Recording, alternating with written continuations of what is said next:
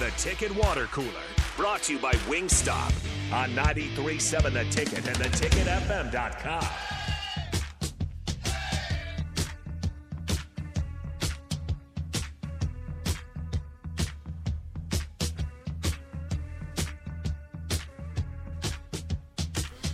Boy, this hits a little different when it's game day, doesn't it?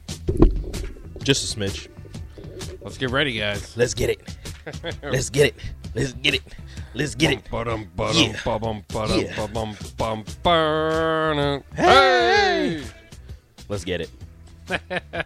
Friday blackout and Piscataway. Blackout. We've mentioned this briefly and maybe made a joke out of it, but what would you think about wearing the all whites against the blackout? I kind of like it. I wouldn't hate it. Yeah. I think it'd be great. That's a good look. Although everybody keeps making fun of it. I don't care.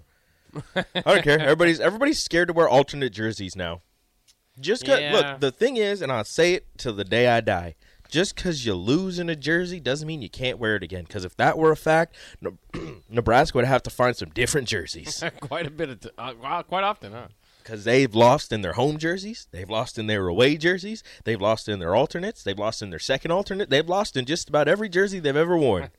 Just because you lose in a jersey doesn't mean you can't wear it again.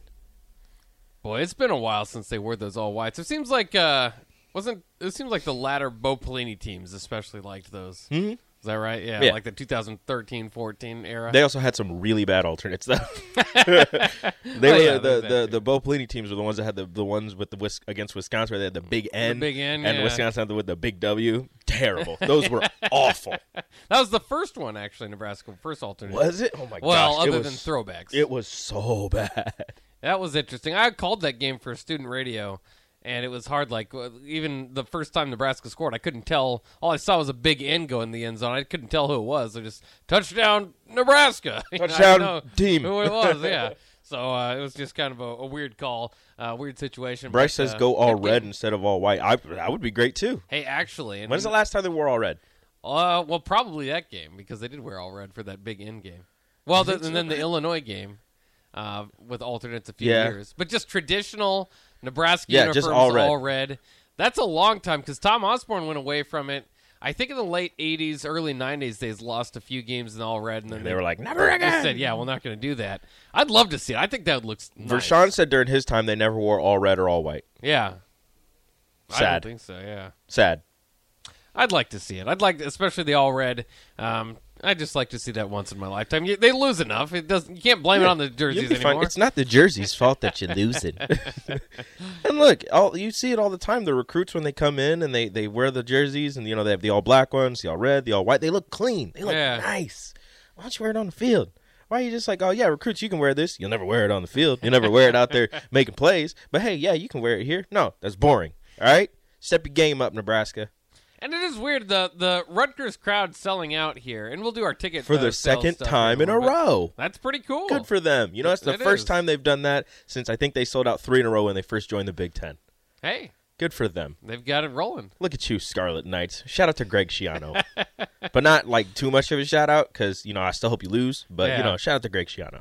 Yeah, I hope that they flood the gates by halftime because Nebraska's up by so much. But that'd be nice. But who knows? We'll see. It is kind of exciting. You like the blackout idea? It feels kind of strange, obviously, to be playing on a Friday night. I guess I didn't expect this from Rutgers. I didn't expect this crowd. I expected a sellout. Well, the 2020 crowd, obviously, no one was there, and I thought that's about how Rutgers games go. So they're used to they're used to it. Yeah, they were fine. No, I mean. It's a big game. It's a game. It's a big game for them. You're in prime time, kind of ish. You're the first game of the Friday night.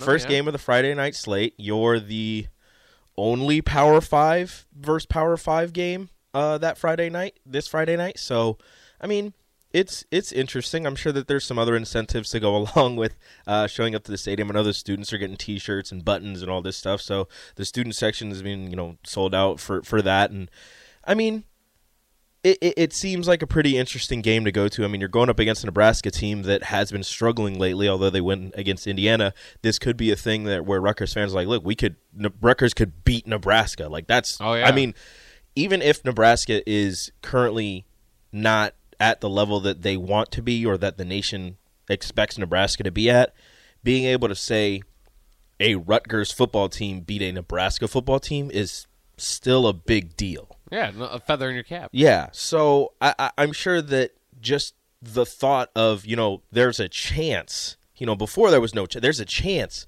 that this Rutgers team can beat Nebraska. I'm sure that had a few Rutgers fans, flocking to whatever their stadium is called. And also, again, Nebraska fans travel well. Yeah. There's a bunch of Nebraska fans out on the East Coast, so that also probably plays a part into it. Yeah, we'll see, and we'll get to the ticket prices again. The secondary market, obviously, not that great for Nebraska. Rutgers actually the lowest priced game in the Big Ten. $3. $11. Okay. I think. Let me double check. No, it's $19 on the secondary market. That's the lowest. That's a pretty good week if that's the lowest. Yeah, that's not too bad. Pretty good week. Usually, in college football. Northwestern must not have a home game. No, they do not. They're at Wisconsin. That's the lowest in the Big Ten. Although they're at Wisconsin, if Wisconsin didn't fire their coach, that would be the lowest ticket. That would be the lowest ticket. I guarantee you. And the Wisconsin students are probably just not going to show up. Period for that game. No jump around. Yeah. Sad. If Northwestern beats Wisconsin, just throw this football season away. The Big Ten West would be just throw the Big Ten West away. Wisconsin's not in the. You don't see Wisconsin as a Big Ten West driver. I don't. It's just that it's Wisconsin and it's Northwestern, and this Northwestern team is not good. I know Nebraska lost to Northwestern. This Northwestern team is not good. Yeah, that's part of the reason Frost is out of here is because Northwestern is not good, and they beat Nebraska. If Wisconsin loses to this Northwestern team, throw the Big Ten West away. Hey, don't say that. Throw it away. They actually are probably going to throw it away. Although the orange team, that team is good. Oh yeah, that team. Like I said, I looked up. I was looking up NCAA stats for some reason or another, and Illinois is in the top 50 in damn near every category that you can look at. Defensively, offensively, rush defense, rush offense, pass defense, like they are a good team. So that's going to be fun. Yeah, it's going to be interesting, different. I'd like to see Illinois maybe make a run for the Big Ten West just to get something new in there. And, of course, I'm a bit of a Brett Bielema fan, so there's also that. Shout out to Bert. Yeah, shout out to Bert. I'd love to see him get a better job or just build Illinois. I wouldn't mind seeing Illinois football back for a while. People have thought for a while that could be a sleeping giant as well in college football. I mean, why not? I mean, your biggest in-state rival for recruiting is Northwestern, so yeah. Go to the Chicago market and bring some kids out to Champaign. Yeah. Look, Illinois is I don't know that much about recruiting. I would like to think Illinois is a pretty fertile recruiting ground.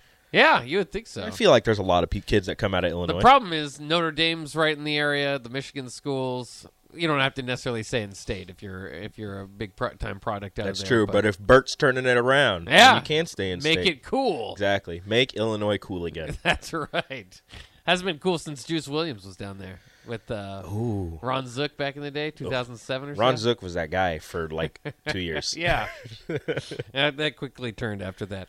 By the way, we didn't just punt on Brian Munson. We couldn't get a hold of him. I know he's on the road, so that could possibly. I hope everything's okay. It was going straight to voicemail. He's probably just in it. Maybe he has it on Do Not Disturb or something. Yeah, or he got busy, which is also possible. That's a thing. So, yeah, we'll catch up with Brian probably next week, getting ready for that game, and then, more about recruiting as well, as obviously that is his specialty. Let's go ahead and take a quick break. When we come back, let's go through the nation and look at ticket prices. Where does Nebraska compare? What are the highest ticket prices? What are the lowest ticket prices on the secondary market this week? And we'll give us give you guys more insight and more thoughts on the Nebraska-Rutgers games as it is.